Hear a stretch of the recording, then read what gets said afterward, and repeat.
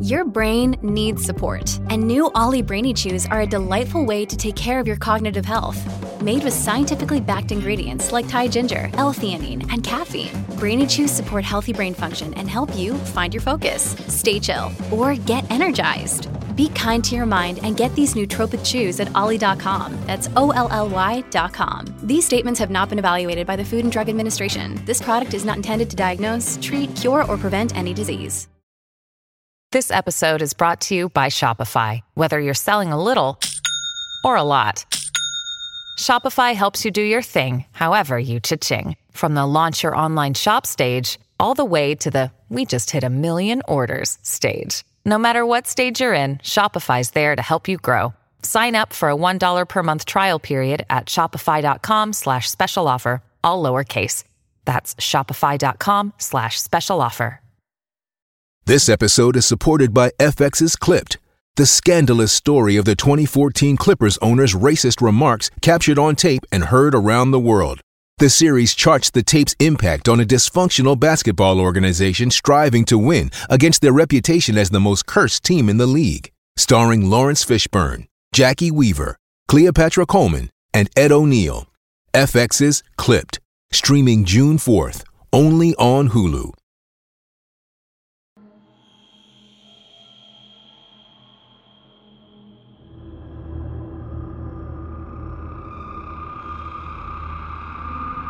In 1947, President Harry Truman signed an executive order forming a highly classified committee made up of government officials, military leaders, and scientists whose sole purpose was to investigate alien spacecraft.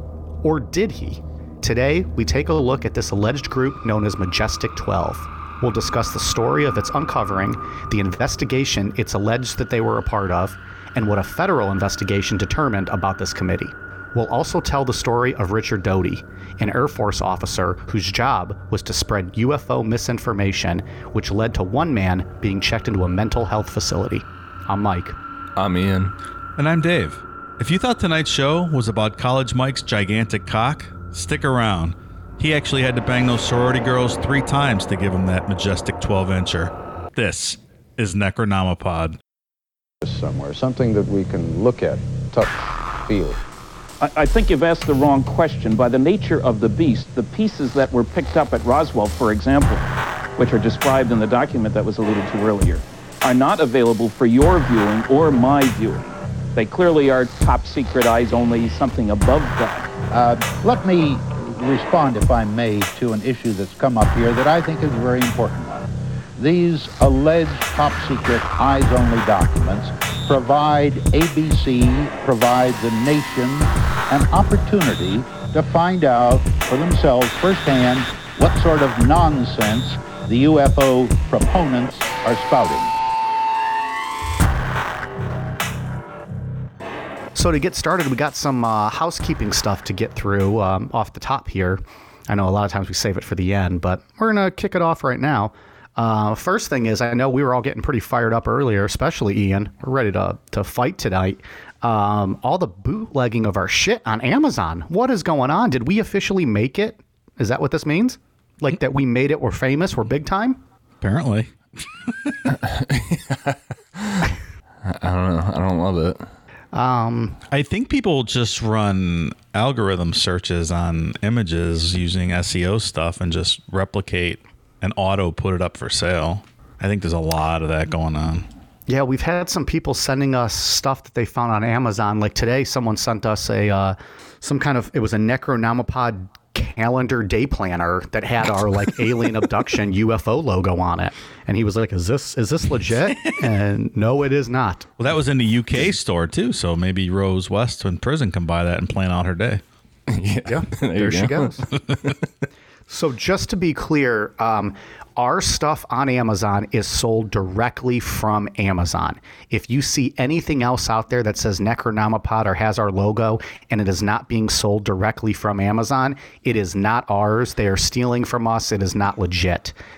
On top of that, the only things we sell currently are T-shirts, tank tops, zip-up hoodies, pullover hoodies, long-sleeve T-shirts, and phone cases. If you see anything else, on Amazon. That is not ours. It is someone ripping us off. So make sure you check for that. Make sure it's one of those things that you're purchasing, and make sure you're directly buying it from Amazon. No other sellers have our permission or authorization to use our name and logo. Yeah, those Necro Maxi pads, those are not real. Those are pirated. Exactly. As much as you girls might love them, not real merchandise. If you want Necronomipod inside you, just wait for Cucks Across America, and I'll be right there.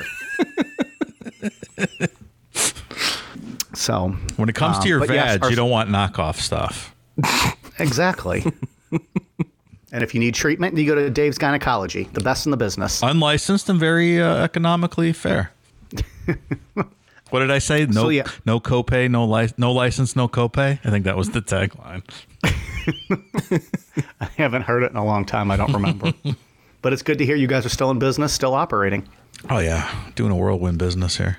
Well, we do a lot of video appointments during COVID. Of course. You have to. Yeah, it's great. And it automatically streams, uploads right up to Pornhub as well, right? That's you have right. That's right. Like a joint sponsorship with them. I got multiple income streams here. One of those like premium accounts on Pornhub or something. Not that I don't know if they have that. I'm just assuming maybe they have premium accounts. I mean, I don't know what they do on porn websites. I don't use them. I read the Bible. You get like a 1 to 10 rating, and depending on what your vagina looks like, you either go to Pornhub or you go to like a medical deformity cam for people that are into that sort of thing. You get put on Pornhub or like one of those like porn websites that's just nothing but like viruses uploaded to your computer when you click on it. That's right. The dark side of porn. I kid. All vaginas are beautiful. Well, okay. So anyways, our merch is on Amazon.com. Search for Necronomipod. International shipping is still, I think, questionable, unavailable because of the pandemic.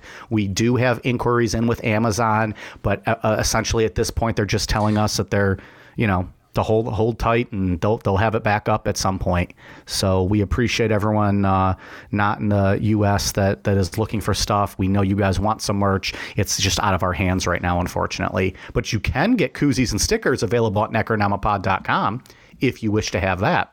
So check that out. And our lazy ass never took down the Black Friday sale. So if you hurry up and get on there, you can get some pretty sweet deals.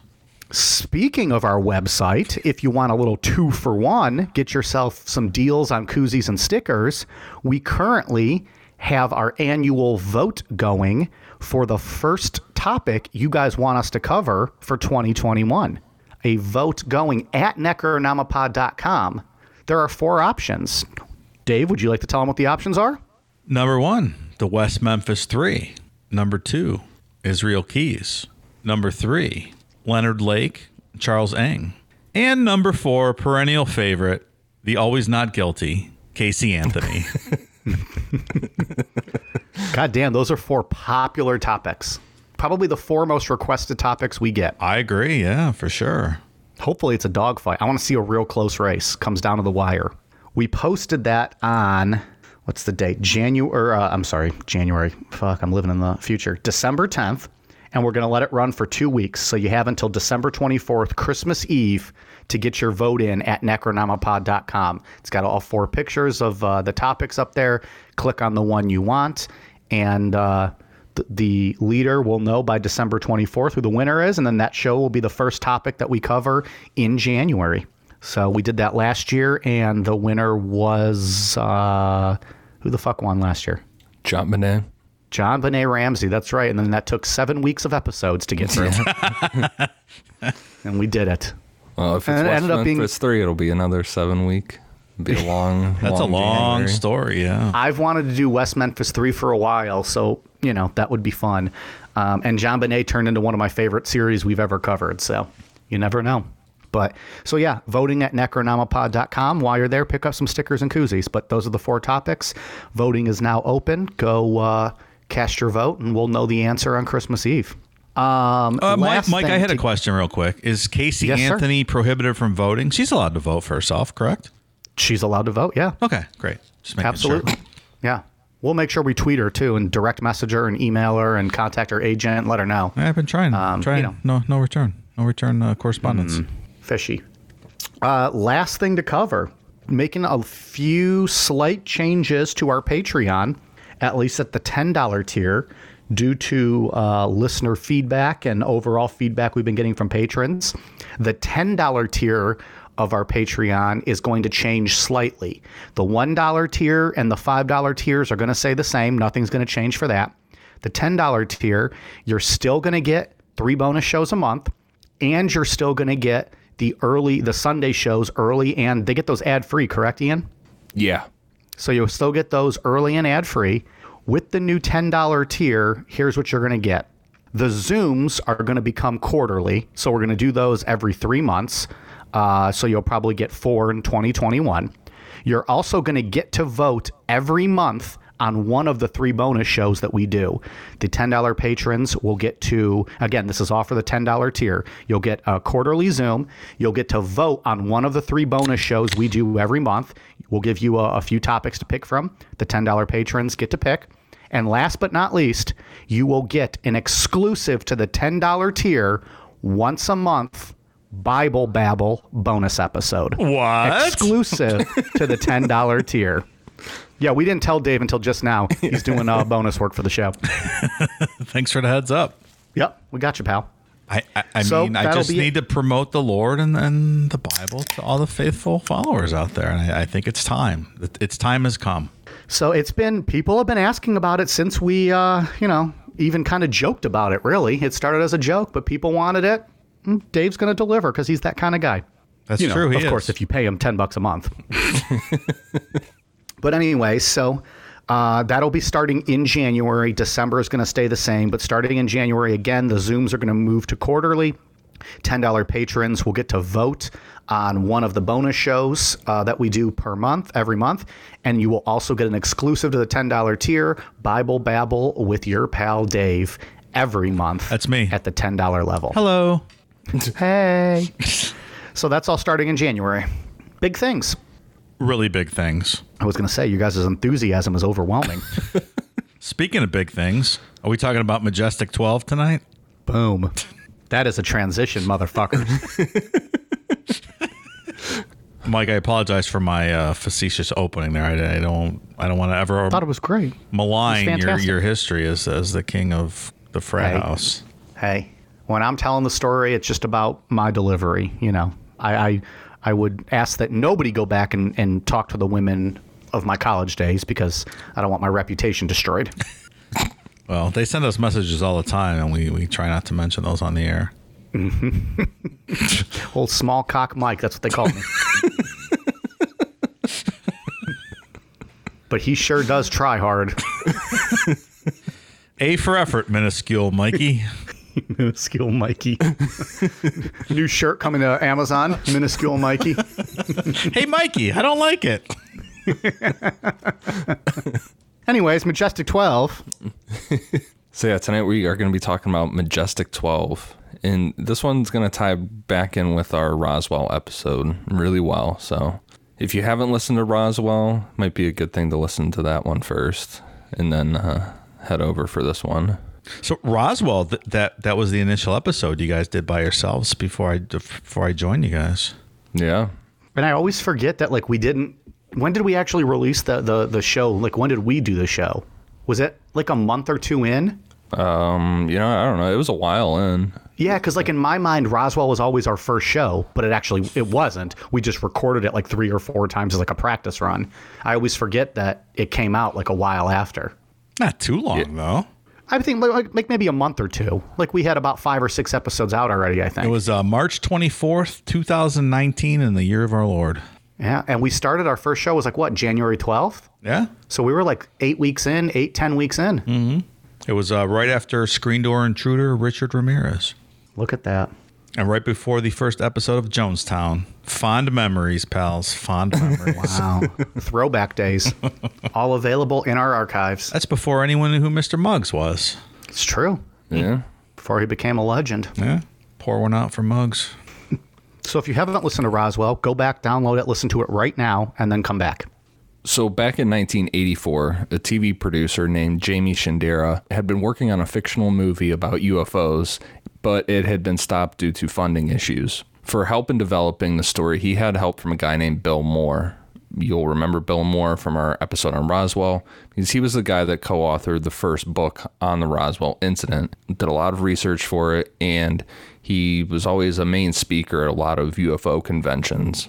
So was Bill a great resource for fictional movie writing because of the whole weather balloon plotline, that kind of stuff? Yeah, he was. Okay.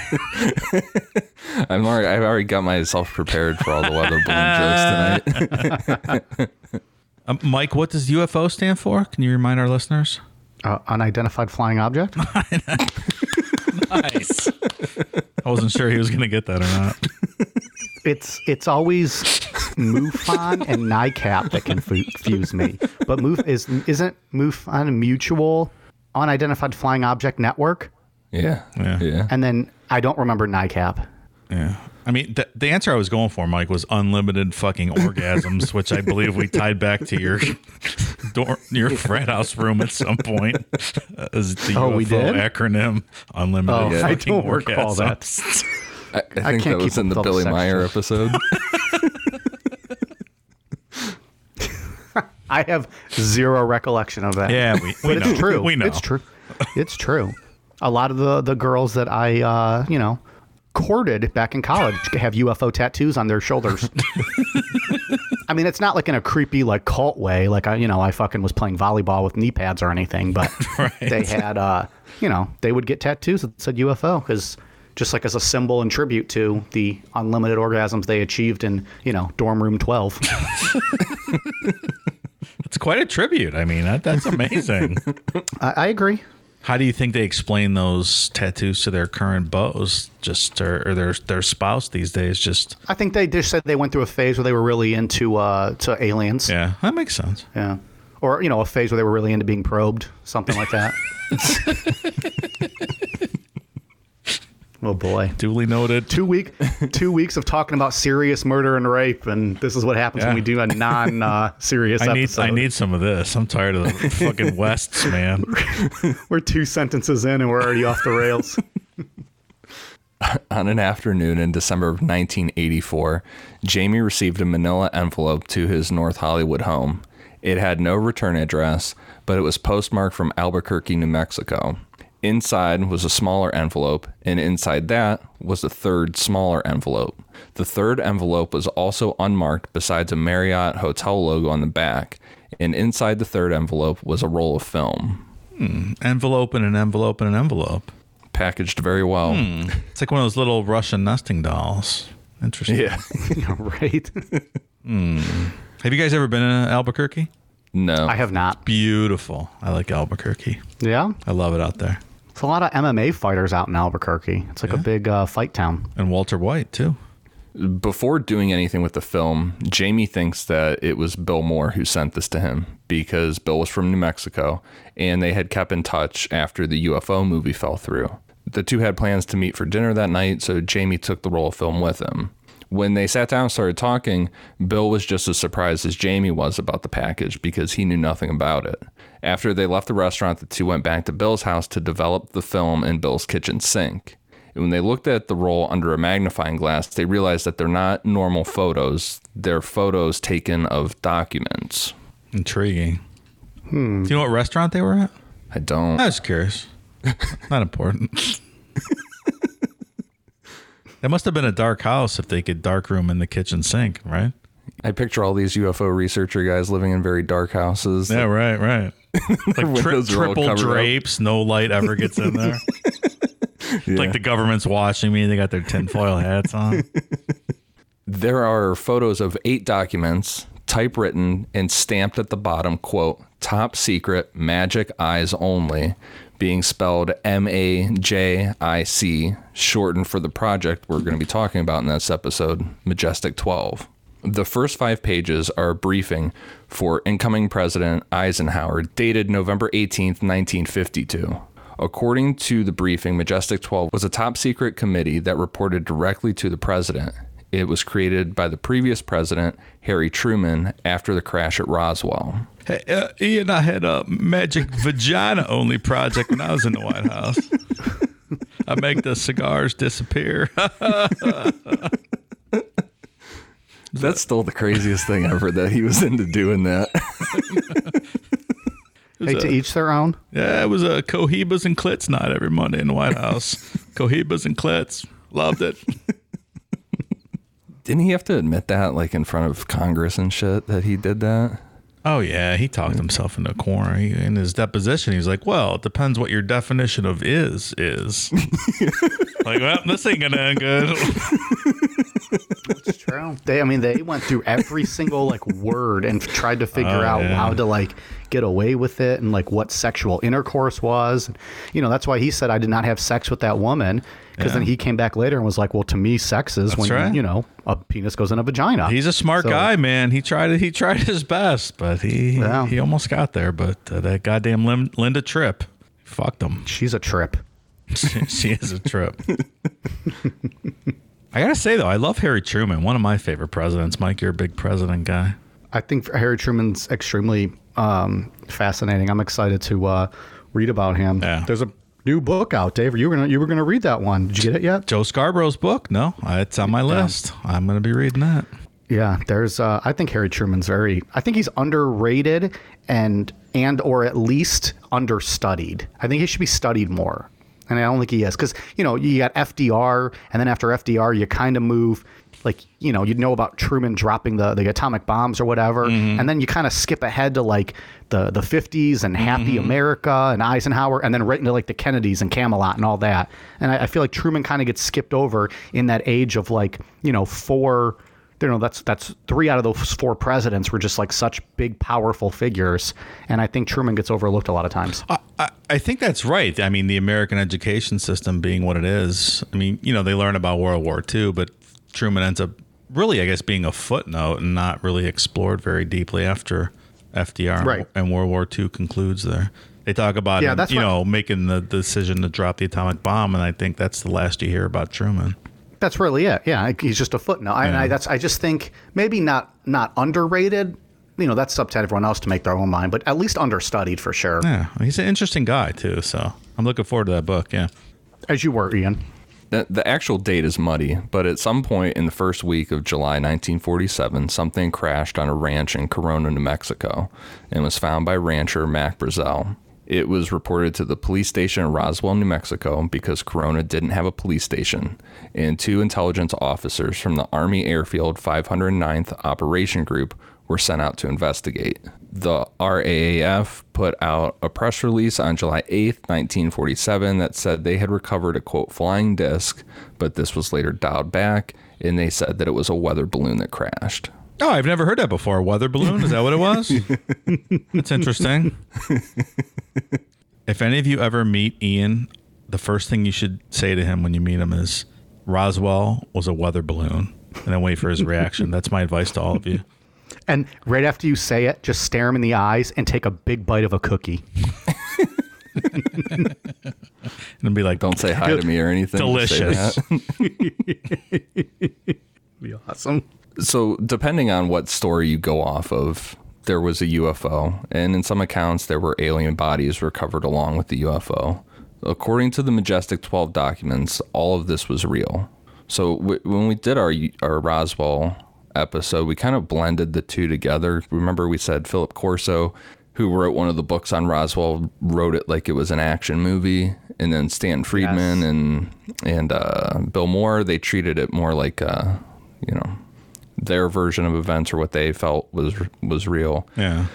According to Majestic 12, all that stuff was real, even the crazy aspects of it, like that there were alien bodies and stuff. Like the little aliens, right? Like, because they were like the tiny little things that were like fitting in that craft. Right, your standard gray.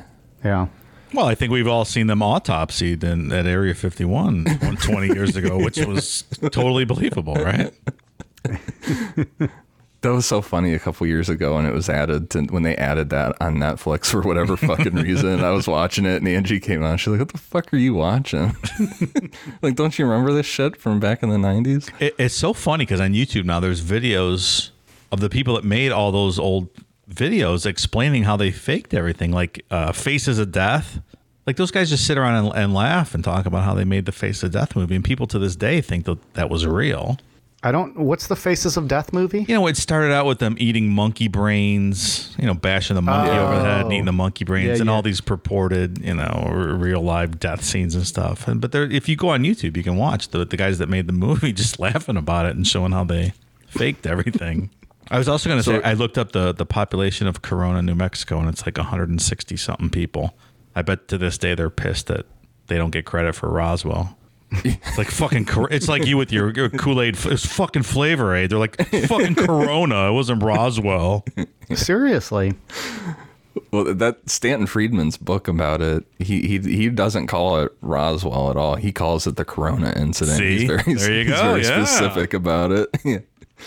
Yeah. First live show we're going to do in Corona, New Mexico, and Ian can eat at that nearby UFO McDonald's. Isn't that one of your life goals? Yeah.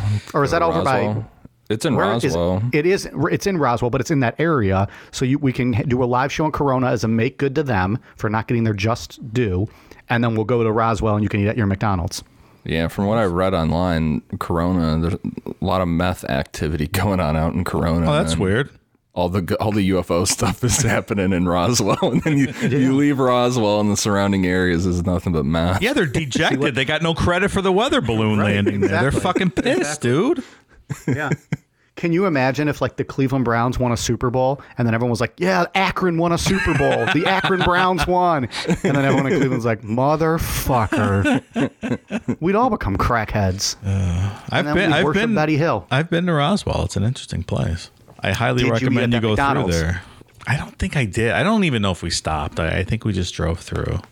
Yeah, probably best. But I remember lots of fucking green and gray alien heads everywhere. So, Dave, you've been to Roswell and you've been to Point Pleasant, West Virginia for the Mothman Museum. Which did you prefer? I mean, I guess you didn't stop in Roswell, but was Mount Pleasant better? Point Pleasant? I mean, I think there might have been a lot of meth activity going on in Point Pleasant, West Virginia as well. It just has that, Ohio. Didn't you post the photos of like when you were driving through? Where was that at? With like all the shady like RV UFO stuff? Where was that at? Do you remember what I'm talking about though? Like the trailer park UFO stuff that you saw? Yes, it was like a UFO center. It was all spray painted. And oh shit. no, that was shady. That was in South Carolina. Oh, okay. Yeah, that was the guy made a homemade UFO in his front yard, and check out. Yeah, I found it on the tourist attraction. The road map stuff. I'm like, all right, we gotta fucking go here. The UFO Welcome Center, Bowman, South Carolina. Go check out. We'll plug his Instagram again. Check out Dave_Namapod on Instagram. He posted it. It's just a few posts back in September.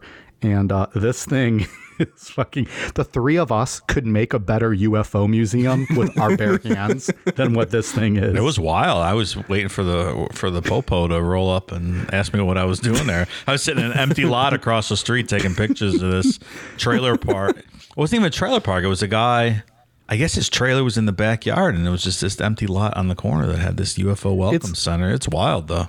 Like, he literally just put up, like, spray-painted white wooden panels that said UFO Welcome Center. Yeah, more or less. Flying saucer parking here. Yeah, more or less. Space people only. And then this thing just looks like he took all, like, the duct tape and cardboard he could find to build this big UFO. There's, like, a fucking ladder in front of it. Ugh, this is hilarious. Oh, I dare not. And you wonder why inside. people laugh at America. No, I don't wonder at all. Out of the three, I think I would go with. I don't know. The Mothman Museum is pretty cool. Like the statue's really cool. I was gonna say it's neat. I mean, it's just one of those downtrodden, Ohio, West Virginia border towns along the river. But I don't know. It was nice. It was a cool spot. There it is. So I have nothing but good things to say about Point Pleasant, West Virginia. Boom. So according to the Majestic 12 documents, all that stuff was real. The UFO, the alien bodies, everything. And a secret team was sent out to recover the wreckage along with 4 alien bodies. And after going over everything, they realized the wreckage was not something we were capable of, and the bodies weren't human. To keep this under control, after the RAAF announced a UFO had been recovered, President Truman created Majestic 12 to handle everything related to the crash. They were to report directly to him, and no one else was to hear a word about it. Attached to this briefing was a classified executive order from President Truman authorizing Majestic 12 dated December 24th, 1947. So with Bill and Jamie sitting there like looking at this, there's no way that they could go public with these documents. If they were fake, it would ruin Bill's credibility in the UFO world. And on the other hand, if they were real, they could potentially get in trouble for having highly classified documents. Like even faking something like this would get you in a lot of trouble with the FBI. So they decided to keep it quiet, and they reached out to Stanton Friedman for help. Yeah, I think things were a lot different back then with, having in your possession classified documents.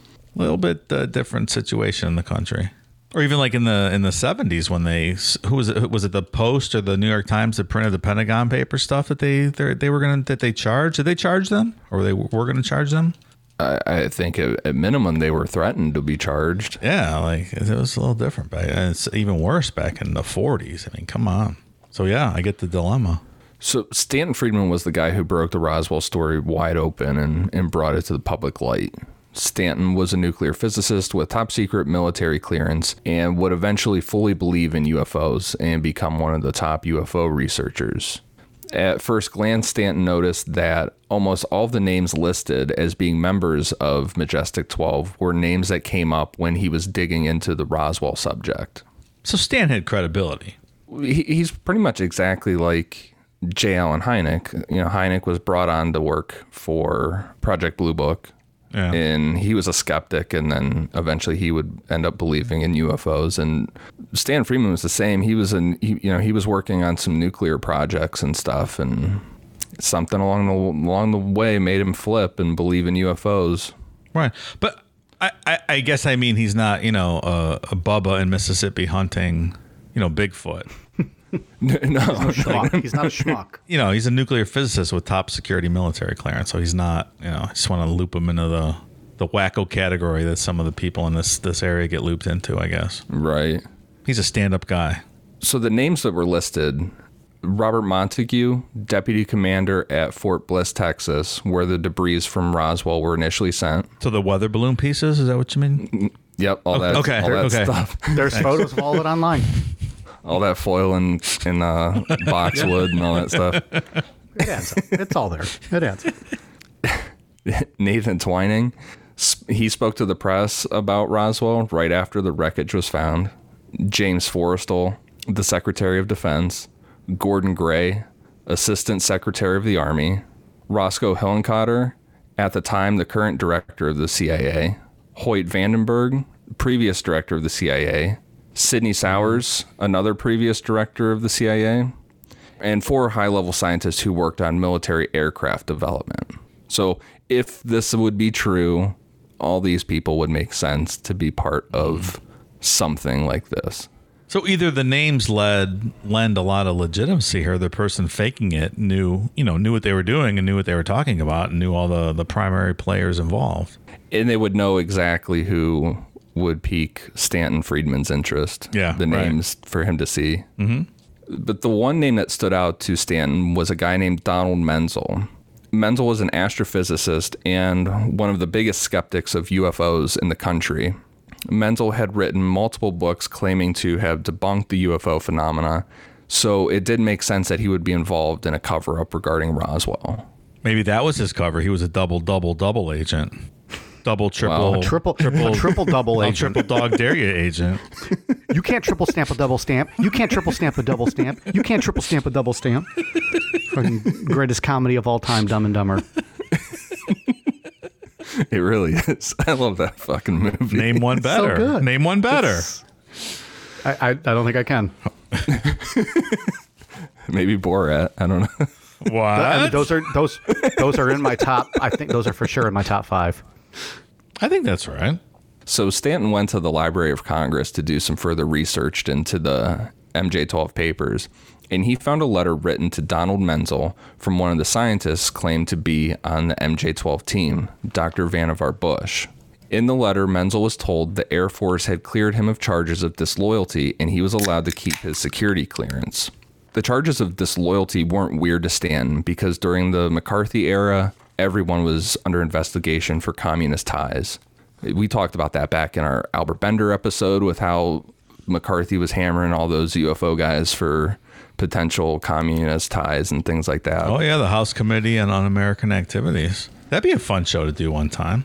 Like all those claims of communism and all that kind of stuff. A lot to dig in there. They accused everybody. The Red Scare and all the blacklists. And Bobby Kennedy worked on that committee for about 6 months, and then he fucking quit because he was like, you guys are out of your mind. Yeah. He always respected and looked up to Joseph McCarthy, though. It's a punk. Yeah. And that too, I watched that Dalton Trumbo movie not too long ago. He was one of the screenwriters that was blacklisted in the 40s. Bryan Cranston was in it. It's really good if you want a little background on how that whole blacklist stuff went down. It's an interesting story. What movie was it, did you say? Trumbo, about Dalton Trumbo, the screenwriter. He was one of the original 10 that were blacklisted in the 40s. Gotcha. The communist thing didn't shock him. But what was weird was that Donald Menzel would even have any type of military clearance in the first place. Stanton dug some more and found out that Donald Menzel had been doing classified intelligence work starting back in the 1930s. The plot thickens. That's interesting.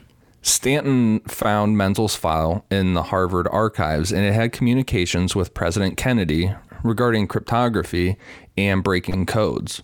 So Stanton's first thought was that if the MJ-12 papers were real, Menzel might have been brought in to look at the weird symbols that were on the Roswell wreckage. Because remember, they said that there was like those pinkish purple like hieroglyphs on the side of some of that stuff.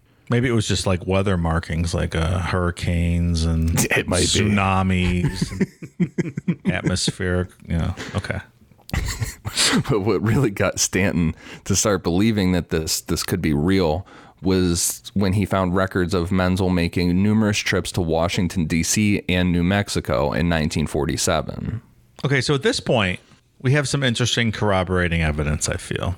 You can connect a lot of dots here, trying to prove that this document is real, in my opinion, at this stage in the story. There's a lot of smoke. I got to say. Yeah, a lot of smoke. That's all I got to say about that. A lot of smoke. That's right. His next step was to check out the dates on the MJ-12 documents. The executive order creating Majestic 12 was September 24th, 1947. According to President Truman's appointment book, he did meet with Dr. Vannevar Bush and Secretary of Defense James Forrestal, so that date could check out. Doesn't mean anything for sure, but he did meet with two of the people listed. The other date in question was November 18th, 1952, the day that the Majestic 12 briefing was given to President Eisenhower. Eisenhower was in Washington on that day for briefings, but there isn't anything concrete enough to say that Majestic 12 would have been part of those briefings. So I think we need to clarify here. So on that date, it was President-elect Eisenhower, so it would have been a transition memo to the transition team, I believe. Correct. So if you look at it in that light, maybe you can say if it was important enough to provide to the transition team, maybe there's something to it. Mm-hmm. Yeah, and when Ian mentioned it earlier, that he said it was an incoming memo for President Eisenhower that they initially discovered. So it was, just after he had won, prior to taking office. Right. So at this point in the investigation, stuff kind of hit a standstill. Like the names checked out. There's this weird thing with Donald Menzel, but nothing was really happening. Then in March of 1985, Bill Moore received a postcard in the mail that was postmarked from New Zealand and had a return address to Ethiopia. On the back of this postcard, it had the following message, quote, "When doors won't open, search for windows. Add zest to your trip to Washington. Try Reese's Pieces for a stylish look. Shop Suitland." Oh, it's pretty cryptic, right? New Zealand, imagine how fun it would be to be Bill Moore. Oh, yeah. This sounds like a fun little, I don't know, what do you even call it? Treasure hunt? It's like right? the original national treasure. Yeah, right. Exactly. Oddly, Stanton Friedman had a meeting with a guy named Ed Reese, who worked at the National Archives. Stop it. Come on. And Ed tells him that the Air Force is in the process of declassifying a bunch of records from the late 1940s and early 1950s, and these records are going to be kept at a facility in Suitland, Maryland. Come on. The plot thickens here. It's all coming together. It is. Everything's tying together. We'll be right back. Is there something interfering with your happiness? Something keeping you from achieving your 2020 goals? Let's face it, these are certainly trying times. From being cooped up inside your home to wondering how you're going to pay next month's bills, we're all experiencing some form of stress or strain on our mental health. And for that, BetterHelp is here for us. BetterHelp is an online mental health provider that will assess your needs and match you up with your own licensed professional therapist. The best part? No waiting rooms. That's a pretty big deal if you're as impatient as I am. BetterHelp is a safe and private online environment that will have you communicating with a counselor within the first 24 hours. And once you've begun, you can send your counselor a message at any time, always getting a helpful response in a timely manner. You even have the ability to schedule weekly video or phone sessions, all from the comfort of your very own couch. BetterHelp is available worldwide and has a broad range of expertise available, including licensed professional counselors who specialize in depression, stress, anxiety, relationships, sleeping, trauma, anger, family conflict, LGBT matters, grief, and self-esteem. In fact, so many people have been using BetterHelp that they're currently recruiting additional counselors in all 50 states. Not happy with your counselor? No worries. BetterHelp is committed to facilitating great therapeutic matches and makes it easy and free to change counselors if needed. Remember, everything you share with your BetterHelp counselor is completely confidential. And while it's not a crisis line, it is a convenient, professional, and affordable way to seek the help you deserve. Financial aid is even offered to those who qualify. Want to hear how BetterHelp assisted people just like you? Check out the testimonials posted daily on their site. Look, we here at Necronomipod want you to start living a happier life. So, as a listener, you'll get 10% off your first month by visiting betterhelp.com/necro. Join over 1 million people already taking charge of their mental health. Again, that's BetterHelp, BetterHelp.com/necro. Hey, it's Kaylee Cuoco for Priceline. Ready to go to your happy place for a happy price? Well, why didn't you say so? Just download the Priceline app right now and save up to 60% on hotels. So whether it's Cousin Kevin's Kazoo Concert in Kansas City, go Kevin, or Becky's Bachelorette Bash in Bermuda, you never have to miss a trip ever again. So download the Priceline app today. Your savings are waiting. Go to your happy place for a happy price. Go to your happy price, Priceline. In July of 1985, Jamie and Bill flew out to Suitland, Maryland to check out these declassified records. And after days of going through papers, they get to one memo that holds a bit of hope. The memo is from National Security Advisor Robert Cutler to Air Force General Nathan Twining, who was listed on the Majestic 12 papers and was the guy that spoke to the media about Roswell. It's a pretty routine memo about a meeting that needed to be rescheduled regarding the, quote, MJ-12 Studies Project. The memo doesn't specifically mention the name Majestic 12. It just says MJ-12, and it doesn't exactly say what MJ-12 is. Could it be Michael Jackson's 12 victims that we've never heard of yet? It could be. Okay. Well, if you watch Square One, you might learn the truth. Yeah, you'll learn that it didn't happen, Pally. You should watch it. Educate yourself before you speak. You sound ignorant, man. Just a mediocre white guy. That's what you are, Dave. I've never claimed to be anything different. That's what we were called. That's why I brought that up. We were called that at one point. Most truthful tweet we've ever received. Excuse me. Absolutely. Without a doubt, 100% accurate. It's worth noting that the memo couldn't be taken from the archive, but a copy was allowed to be made. So it could be faked. Like, they weren't allowed to actually take the original copy out from there. So it's possible. So, I mean, it could be fake, but it's also easily confirmable by just another trip to the archives. But the person trying to confirm it also couldn't get a copy, so they could not prove it was, you know what I mean? You're like in an endless circle. And around we go. Yeah. For the next 2 years, they go down every avenue possible to find reference to Majestic 12, and with no leads, they decided to go public in 1987. They sent out copies of the Majestic 12 papers and the Cutler Twining memo to every media outlet they could think of, along with a press release that said in part, quote, "Although we are not in a position to endorse its authenticity at this time, It is our considered opinion that the document and its contents appear to be genuine. Sounds like the statement Mike's frat used to send out to respond to inquiries about his cocksmanship. Hey, it appeared to be genuine. That's all I needed to hear. Thanks, Pallies. You don't have to endorse it. The story gained a ton of traction, and Stanton Friedman ended up doing an interview with ABC Nightline, with the New York Times and the Washington Post writing about the story. 3 days after the release, the London Observer picked up the story and focused on the Cutler Twining memo. They spoke with the employee who had been helping Bill and Jamie at the archives in Maryland, and she confirmed to them that the memo was real and was found in the archives. But the London Observer pointed out the biggest issue with the memo, the fact that it wasn't signed. And at this point in the story, this brings us to Philip Klass. Uh-oh, your buddy. Yeah. Uh-oh. The hero of the story finally arrives. Impeccable moral standard, that guy, right? Yeah. Philip Klass will kick some ass. You know, if you listen to the Travis Walton episode that we did, the Fire in the Sky one, Philip Klass is one of the most vocal, or was one of the most vocal people against UFOs in the country at the time. And my biggest issue with him and everybody else that, you know, is interested in UFOs and stuff is that he would use personal attacks against people, like stuff that had absolutely nothing to do with UFOs, and would just try to destroy people's credibility very publicly. And he specifically had it out for Stanton Friedman. Actually, earlier today, I was watching the interview on ABC Nightline. It was Stanton. It was basically a debate with Stanton Friedman versus Philip Klass. It's absolutely ridiculous.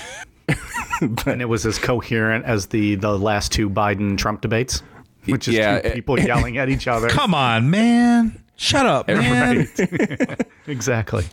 Yeah, every time Stan starts bringing up something, you hear Philip Klass in the background saying it's nonsense and stuff, and it's just ridiculous. Yep. And incidentally, Philip Klass, we like you said, we mentioned him first in like Fire in the Sky with Travis Walton.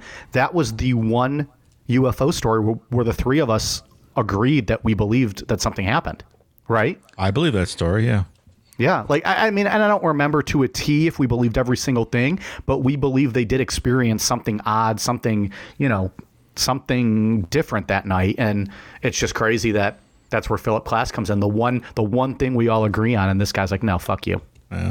Yeah, he made it his life. Like, he really had it out for Stan Friedman, but then when the Fire in the Sky stuff happened, he kind of made it his life work to credit or disprove those guys, and went to really personal lengths to just try and do normal everyday, like hardworking citizens that had this experience, and then he just goes after them. Philip Klass really, he seems like a guy that might have got abducted by aliens and got the Barney Hill treatment, and he's real mad about it. Oh, wow. Interesting. Tell you what, if I was Barney Hill, I'd be out for revenge too. Snazzy dresser, though. That man looked good. That's true. What was the name of his dog? What was their dog's name? What was the dog's name? What did you say, Dave? Beat me to it. I was going to ask you what the dog's name was.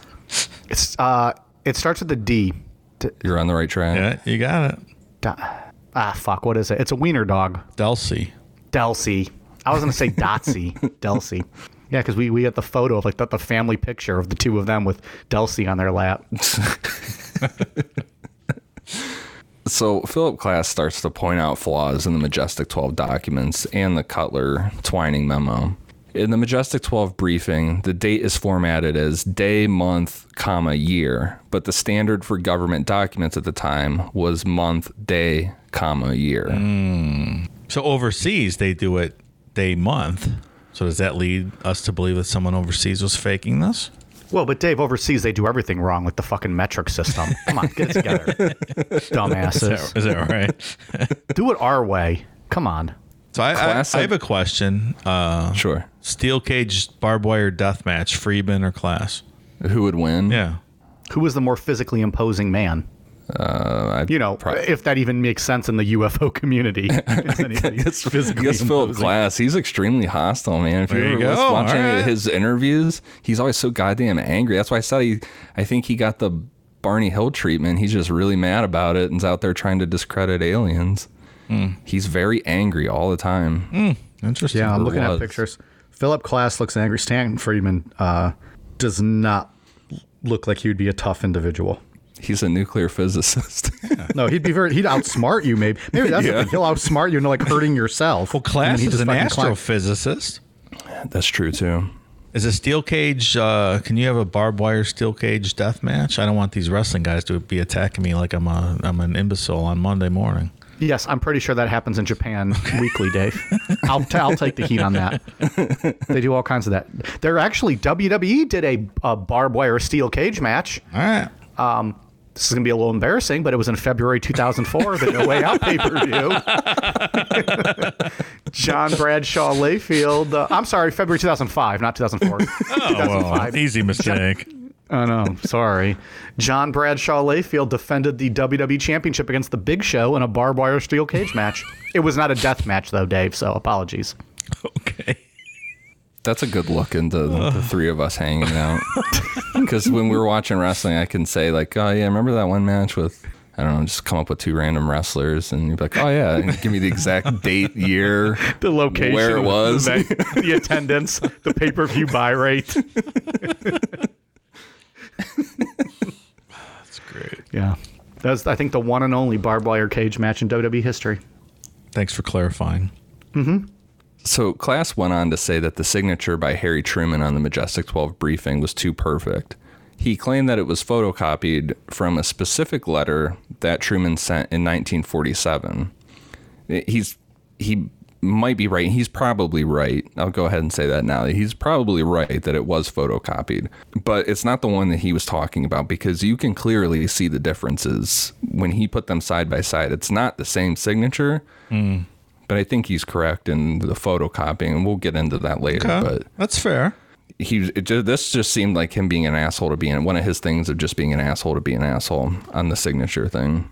In the Cutler Twining memo, Klass said that the typeface was wrong. It was typed out in a larger font called Pica, and he said all the documents from Cutler's office use a smaller font called Elite. He went as far as to put out a public challenge to Stanton Friedman that he would give Stanton $100 for every memo from Cutler's office that used the Pica font, and Stanton ended up finding 34 of them. God damn.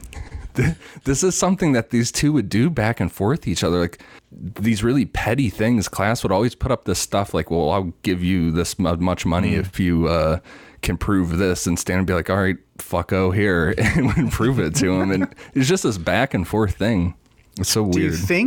Do you think that they actually like kind of grew like a respect and like a friendly rivalry for each other? Or do you think they legit hated each other? No, I don't think Philip Klass liked anybody. He seems like a guy that did not have any friends in life. He seems like such an asshole. Poor guy. Sounds to me like Klass is dismissed. Yeah!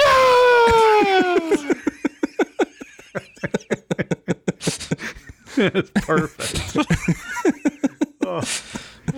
That's the happiest I've been in at least a decade. The biggest issue with these documents that Stanton, Bill Moore, and Jamie don't have an explanation for is that the Majestic 12 briefing refers to Roscoe Hillenkotter as Admiral when his rank was actually Rear Admiral. And these ranks are a huge difference. And we're talking, 4-star general versus like a 1 or 2-star. Right. The author is claimed to be Roscoe Hillenkotter, so you would have to then believe that Hillenkotter got his own rank wrong in writing these, and that just doesn't make any sense at all. Maybe he's just trying to give himself a promotion. I don't know. Who knows? Could be. I guess so. We're just speculating here. We don't know. I mean, like what? They called Mike the Coxman. Right? Maybe he called himself Coxman General or something. He just tried to embellish a little bit. I was a 4-star Coxman, not just a Coxman. 4-star. Graduated second in my class. You graduated magna cum loudly, right? Jesus Christ. Graduated make them come loudly. I was the valedictorian. We're here all night, folks. Come back next week. Try the veal. We'll be here all week. Join Patreon. Plenty more of these jokes. all this petty fighting that started going on, because we didn't really talk about it, or haven't talked about it yet, but these documents, I'll bring it up later too, but the Majestic 12 documents, they really divide the UFO community. These are like one of the most controversial subjects in UFO lore. This petty fighting between Stanton Friedman and Philip Glass, and then there's all this other side fighting going on about this stuff. It could have easily been solved by the FBI regarding these documents, but they were silent on the Majestic 12 papers for over a year. The FBI was eventually asked by the Air Force Office of Special Investigations to look at the Majestic 12 documents.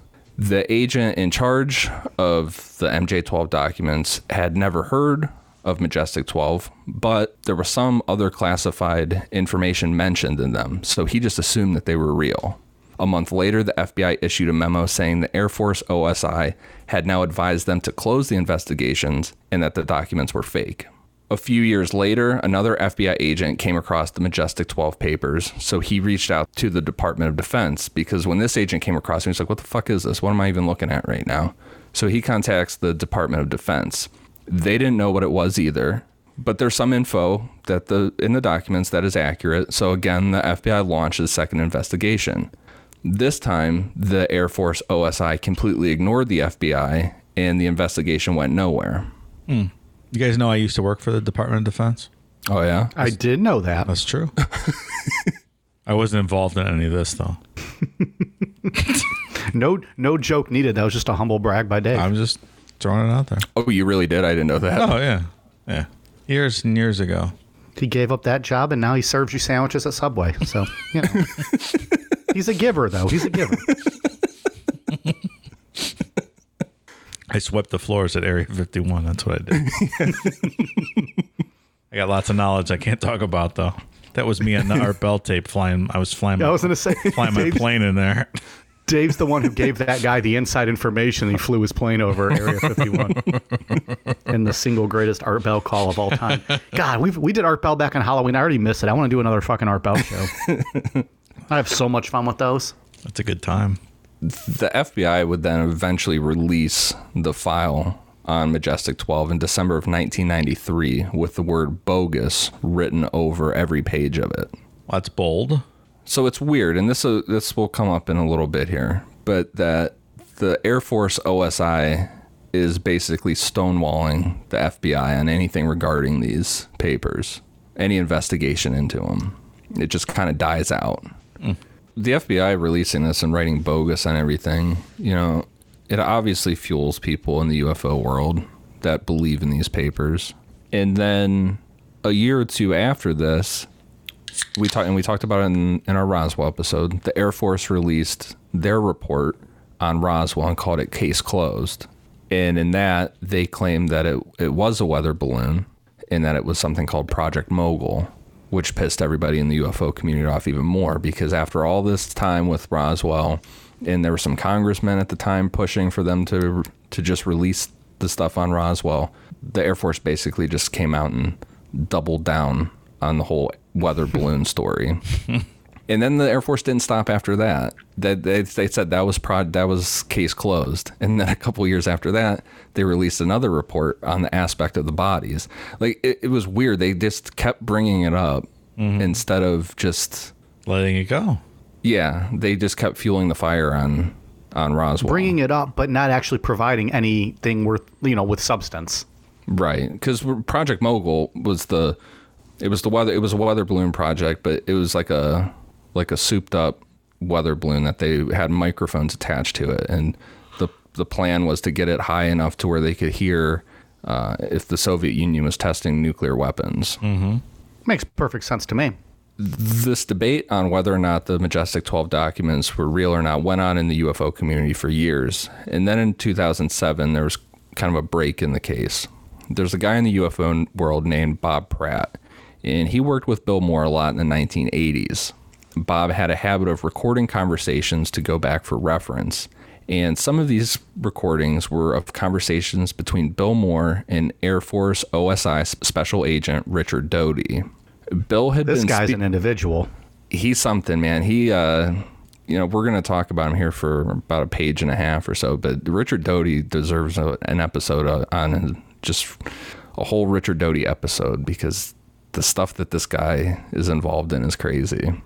Bill had been speaking with Richard Doty since 1980 and had set up a deal where Bill would tell Richard Doty what was going on with the Roswell investigation and in UFO groups, and in return, the Air Force would provide Bill with credible UFO information.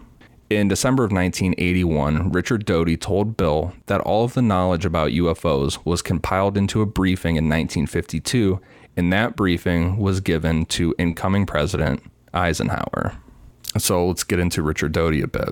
He's easily one of the most controversial figures in the UFO world. He had a 20-year career in the Air Force, with several of those years spent in OSI as an intelligence agent. Mike, you watched The Mirage Men yesterday, right? I did. A couple days ago, actually. It's an interesting documentary on Richard Doty. It is extremely interesting. I wasn't able to finish it. I had to, get to other stuff, but I had like a half hour left of it, but I watched the bulk of it, and it was just pretty crazy how he's just like, I lied to everybody for, all this time, and, right. Misled people all throughout the UFO community, and, but hey, whatever. I'm just like, everyone else on the street. Was that at Amazon Prime right now, right? If anyone wants to watch that. Mirage Men. It is on Amazon Prime called Mirage Men. It's interesting. You might have to search. Like, there's a few movies called Mirage Men as well. So make sure you're finding the one from like 2013, because this is like it's an actual documentary. It's not a movie. The guy that made the documentary also wrote a book on it and it's called Mirage Men too. It's really detailed. It goes into a lot more detail on some of that stuff that Richard Doty was up to. Back when he was in the Air Force, Doty was stationed at Kirtland Air Force Base in Albuquerque, New Mexico, and claims that he was assigned the task of spreading disinformation within the UFO community, specifically forging documents and infiltrating UFO groups. The reasoning for this, according to him, was to hide classified projects the military was working on and to find out if Soviet agents had infiltrated any UFO groups. Doty's story has changed multiple times over the years since he has retired from the military, and a lot of the stuff that he says is contradictory, which I personally think that he does it on purpose. The Air Force also refuses to publicly address anything regarding Richard Doty. Why would they, right? Like, we don't know that guy. I don't know. Especially what we're about to get into here in a second. He just loves fucking with people, that guy. He might still be on the job. Yeah, and that's the thing about him that irks me about him. It's not like I get it.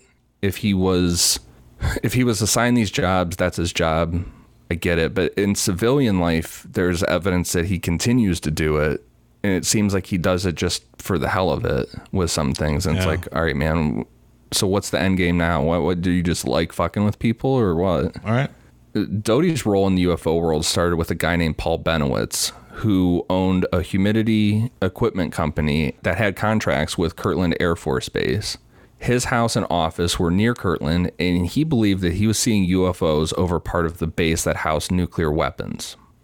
He also believed that he was receiving transmissions from aliens that flew those UFOs. He was out there videotaping lights that he was seeing over the base and things like that. The Air Force sent out Richard Doty to investigate, but OSI decided that further investigation was unwarranted. Paul Benowitz wasn't giving this up, and a few days later, he was allowed to present his evidence to some officers and scientists at the base. Paul wanted a grant to conduct more research, and one of the scientists said that he would help Paul fill out that paperwork for a grant.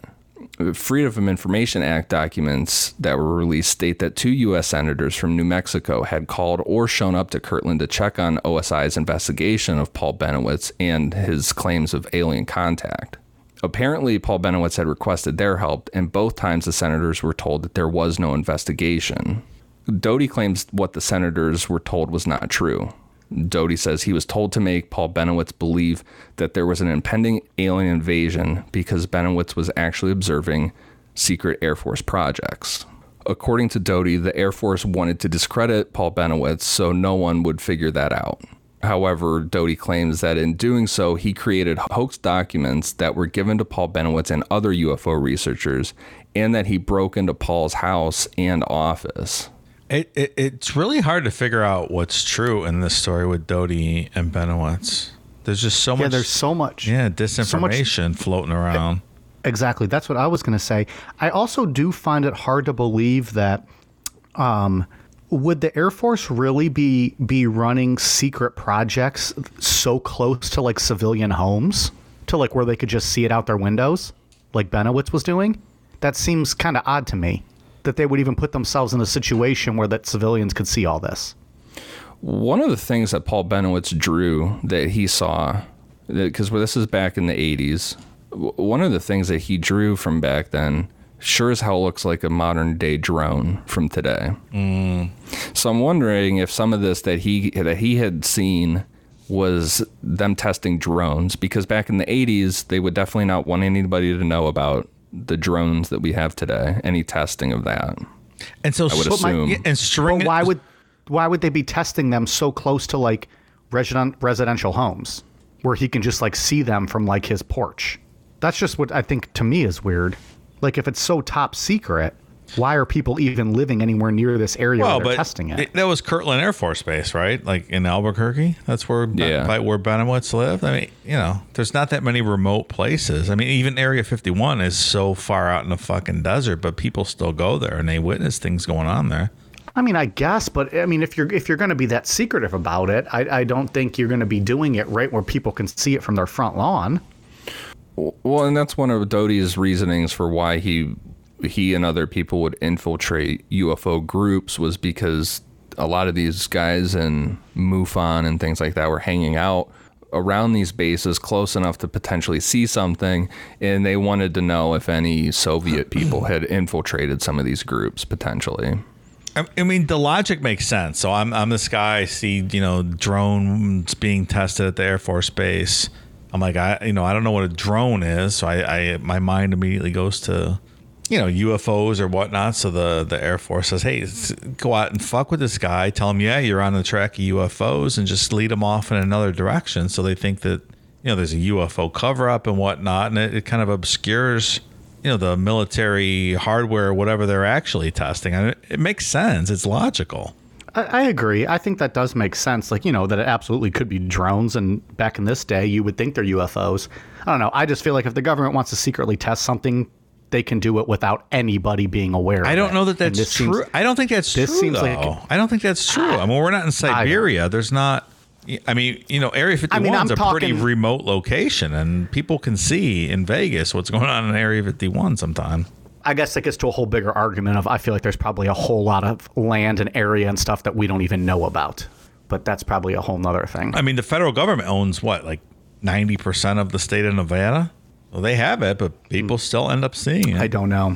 I'm just saying, if it's that top secret of a thing, I feel like the government wouldn't be this sloppy. But again, I don't know where that plays out in this story, because I don't know what the fuck is true and what isn't in this story.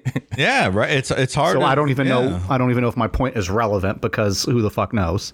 But if people see, your test stuff and the disinformation stuff that get them off the trail, makes sense to me. It's what I would do. Yeah, that absolutely does. I do agree with that. That does make sense. Well, and the thing with Paul is that they end up feeding, or Richard Doty specifically ends up feeding all this stuff into his head about everything that he comes to them is true. So, and Paul would come back with, he got some audio recordings, and he's like, this has to be the, this is the UFOs. And they're like, well, shit, he's tapped in. He caught some audio recording of something else. So they ramp it up even further on him, and they end up taking him out, like flying over the Dulce area, where that in itself, Paul ends up claiming that he sees UFOs coming out of the mountains out there. And that's a whole other episode. That's a full Sunday episode, is the Dulce base UFO conspiracy theory on what's going on out there. And that all stems from Paul Benowitz and the disinformation that Richard Doty was feeding him. I mean, that guy lost his business. That guy took a big hit. Yeah. Yeah, because the Freedom of Information Act request, it is confirmed 100% that Richard Doty did give Paul Bennewitz documents that would make him believe he was under investigation, even though Doty told senators that this was not the case. And like you just said, Dave, that he lost everything. Paul Bennewitz eventually was checked into a mental health facility due to paranoia. I mean, he just completely went crazy over this. They fucked with him so much, yeah. They really did, yeah. There's a quote from the guy that wrote the book Mirageman and did the documentary, where he says that Paul was a patriotic guy. He was on the Air Force's side. He worked with them. He had contracts with them. They were business partners. If he really saw something, they could have just said, "Hey, Paul, don't talk about that. Like, get rid of that video and get rid of anything else, and just don't bring it up." And he would have done that. I think this was truly to just figure out if a disinformation campaign would work regarding UFOs. Hey, let's just ruin someone's fucking life just to see if it works. Because then you find out that the NSA is actually involved doing a whole side thing on Paul that has nothing to do with Richard Doty. They're sending him messages onto his computer. And Bill Moore was involved in breaking into Paul's house, planning things onto his computer. Bill Moore was directly involved in that too? Bill Moore has admitted that he was involved with Richard Doty breaking into Paul Bennewitz's house, planning things. That's a whole nother level there. And Bill Moore said that he did it in the promise that he would be given true UFO information. What about other people who were in this area that might have just been normal civilians? Were they ever making reports of seeing stuff that we know of? Or was it just Bennewitz?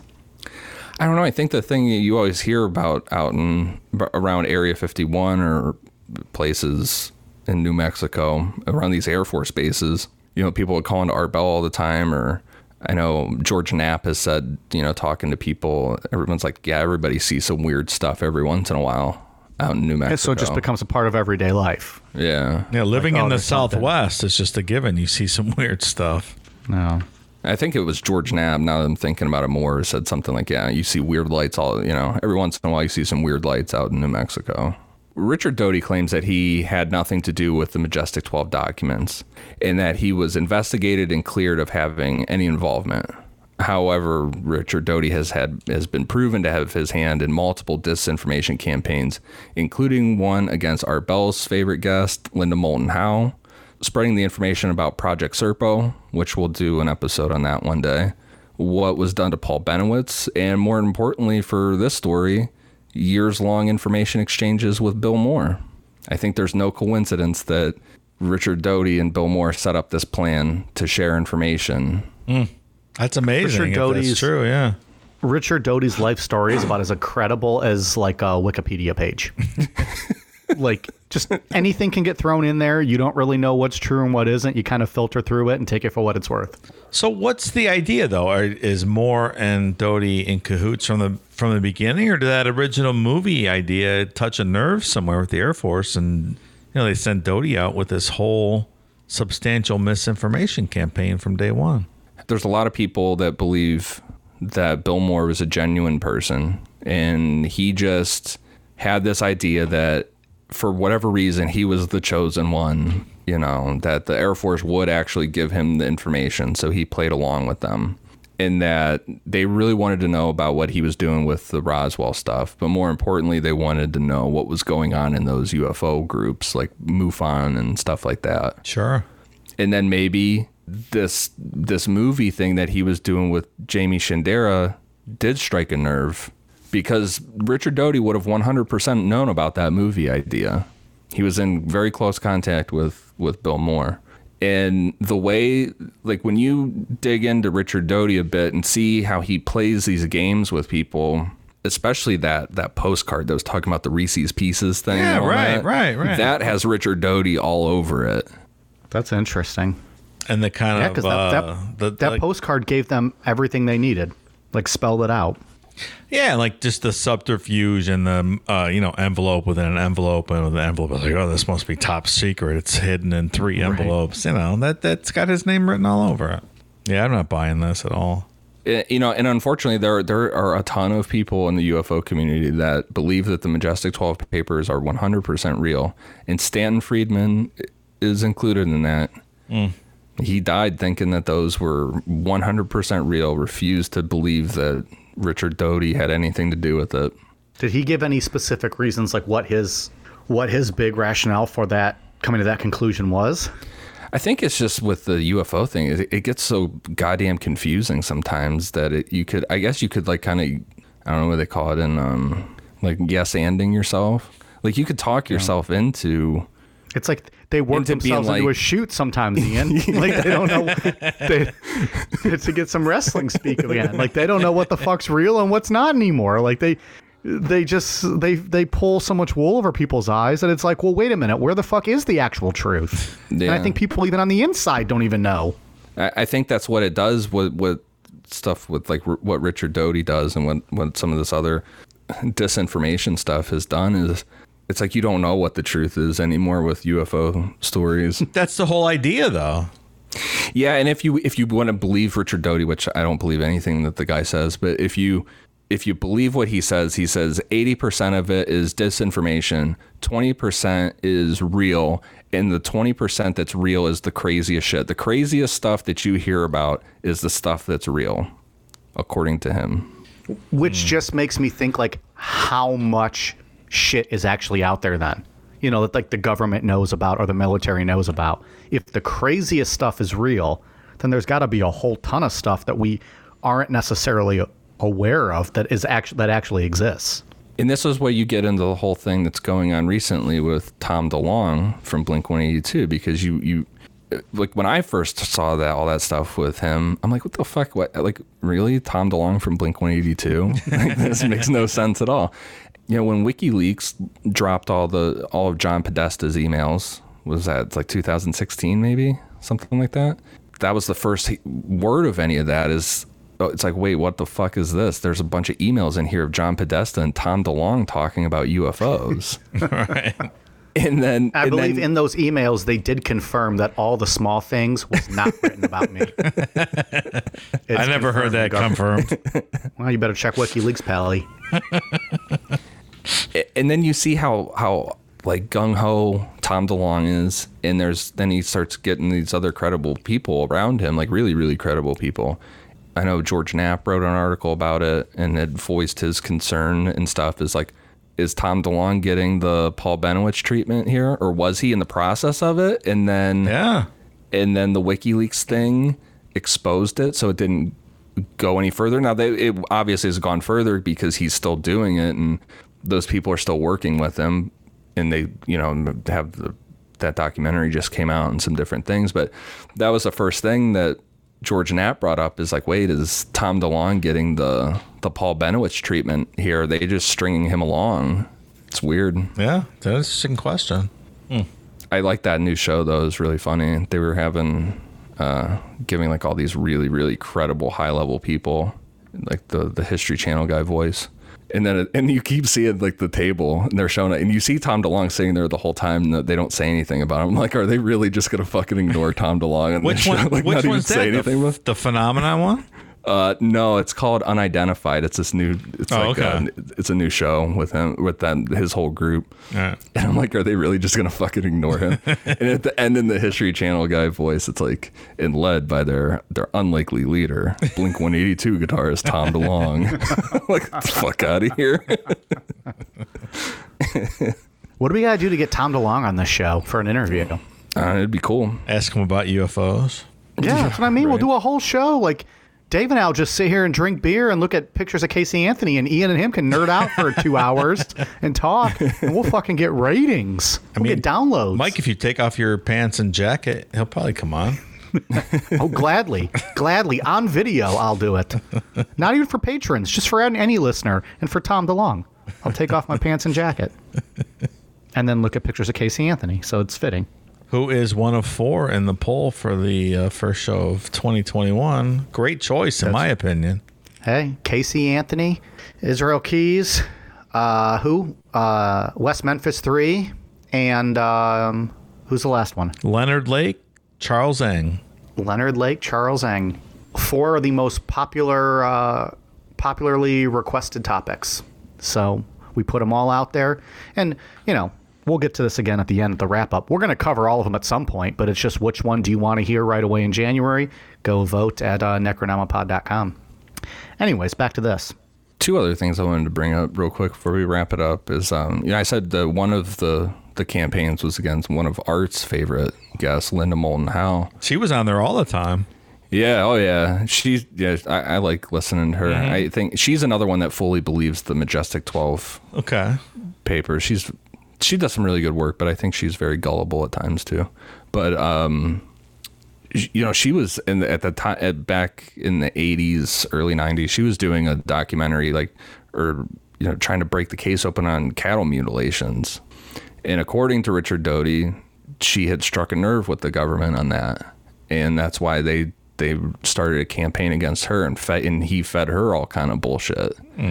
According to her and him, I mean, he confirms it, that he showed her documents about how aliens created us, that we're a product of aliens kind of harvesting Earth and like modifying DNA and things like that. There's that whole theory out there with like the ancient alien stuff, and he forged documents and showed those to Linda Howe. Interesting. She bought Guy's it. got his... She 100% She took it on Art Bell's show and talked about it? Yep. Yeah. He literally has his hand in like almost every type of lore you can think of. See, he somehow has his hand in it, spreading some form of disinformation. Yeah. There's the whole thing with Harry Truman. Supposedly Harry Truman had signed a treaty with aliens way back in the 40s. Allowing them to do the abductions, and really, to do the abductions and do testings. I've not heard that one before. That's a new little tidbit. That's got a treaty with aliens. A treaty with the Greys. Wow.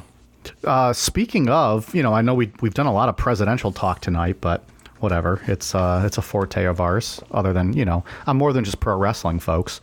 But an interesting note. So while he was campaigning for the governor of Georgia in 1969, Jimmy Carter alleged to have seen a UFO somewhere down in a small town in Georgia when he was out, kind of meeting folks. And in 1973, when he was actually in office, he had reported it to people. It was kind of like a little bit of a thing, but nothing major. In 1973, while he was the governor, NASA contacted him and sent him this questionnaire. And most of his advisors were like, yeah, throw this the fuck out. Like, this is ridiculous. We don't need to stand out by this. But in 73, Carter knew he was going to be running for president in 76. And he knew there was a strong following in the alien community. So he thought, hey, this might be good for votes. Yeah, I'm going to double down on this. He filled out their questionnaire, explained exactly what he saw that night, what he thought he saw, or, what his experience was, filled it out, sent it back to them, and, did it as a way, because in that era, they thought that was a good way to get votes, was to kind of play into that UFO sighting population. So he did that. Mm-hmm. It turns out in 2016, they discovered that about 250 kilometers away from where Jimmy Carter was that night in Florida, they had launched a barium cloud up into space. And that's probably what he saw that night. So he wasn't making it up. He did see something, but it was a barium cloud. What's a barium cloud? On top. So I looked it up, actually, and then I did not write it down. So give me 1 second. Barium cloud. Barium cloud is used to study the motion of both ions and neutrals in space. So science people can figure that out, but either way, that's what it was. So then on top of that, in 1970, when Ronald Reagan was governor of California, as his aircraft was landing in California, he alleged to have seen a UFO outside of the plane window and apparently ordered his pilot to follow it because he wanted to know what it was. Again, this was a time when politicians thought it was, good for votes to have seen UFOs, or just to kind of connect to that community because they thought it would be good for, for their standing. So Jimmy Carter in 69 and Ronald Reagan in 1970. Both had alleged UFO sightings. I seem to recall a story about Carter promising to spill the beans on UFOs once he was in office too, and then crying. It's true, he did. And then when he got in office, he was allegedly found out that it would spill a lot of national, high security secrets, and never really touched on the matter again, much to the dismay of the UFO community. Exactly right. Yeah.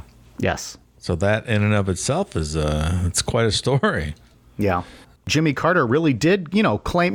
Jimmy Carter, his reputation's always been an honest guy. He doesn't, there's not a whole lot of, scandal with Jimmy Carter. He alleged to have seen a UFO, describes what he saw in Georgia that night, and it turns out there was something, launching into space that night that they said met the criteria of what he could have seen. So he was honest about his. I don't know much about Ronald Reagan's. I haven't dove into that as much, but so from that point forward, Jimmy Carter, said he was going to release all the information. But I think, that's a great promise. But once you get to the White House, I feel like, there is a lot of national security you have to consider. Probably. The guy that Tom DeLonge works with, that's part of his team, I don't remember his exact title off the top of my head, but he's like one of the top intelligence guys for the Defense Department during like 9/11. Like, this guy is no just standard government employee or anything. This guy is like a really high level guy named Christopher Mellon.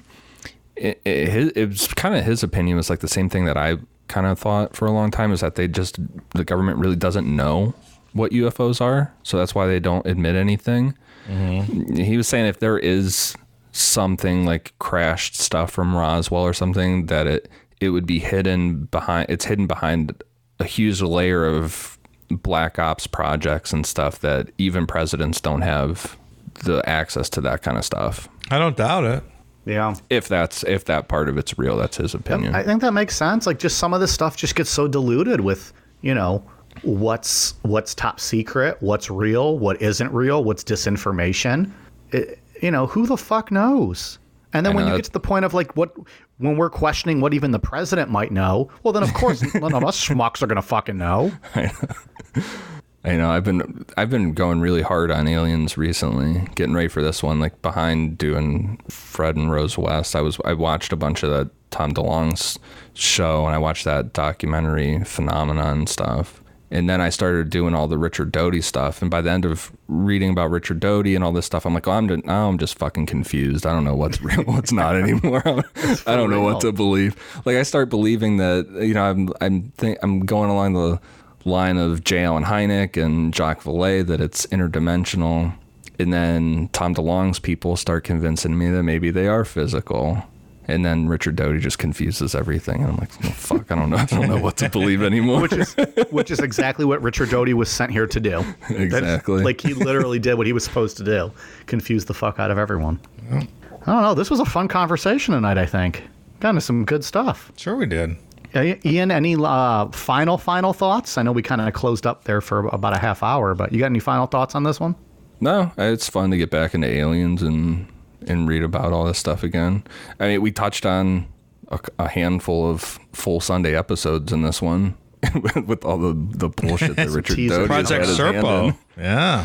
That one's really interesting. And man, if anybody watches that documentary, Mirage Men stuff, I feel really bad for the guy that runs the Project Serpo website, because he just refuses to believe that he was duped by Richard Doty. Dave, you got anything else on this one? No, I have nothing. Good fun topic, though. Yeah, I agree. I don't either. But as we said earlier, I will remind everyone that you can vote on the first topic of 2021 that we cover on necronomipod.com. There is Leonard Lake and Charles Ng, Casey Anthony, the West Memphis 3, and Israel Keys. Those are the 4 probably most requested topics we have. You guys can vote right now at necronomipod.com on which one you want us to cover in January. While you're at necronomipod.com, check out our merch page. We still have Black Friday sales going on stickers and koozies, so be sure to pick up some of those. If you want our authentic merchandise Amazon.com/Necronoma, or Amazon.com, and then search Necronomipod. Make sure the seller is Amazon so that you're not buying any bootleg shit. And you can still order now and get all of your stuff by Christmas. So plenty of time to do all of that as well. All right, we got some new patrons to shout out. Like we said at the beginning, remember the $10 tier is changing for January 2021 per feedback from our listeners and our patrons. If you're at the $10 tier, the $5 tier and $1 tier are going to stay the same. No worries there. The $10 tier, you're still going to get 3 bonus shows a month. You're still going to get the Sunday show early and ad-free.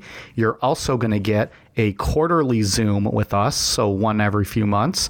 You're going to get to vote once a month on one of the bonus shows.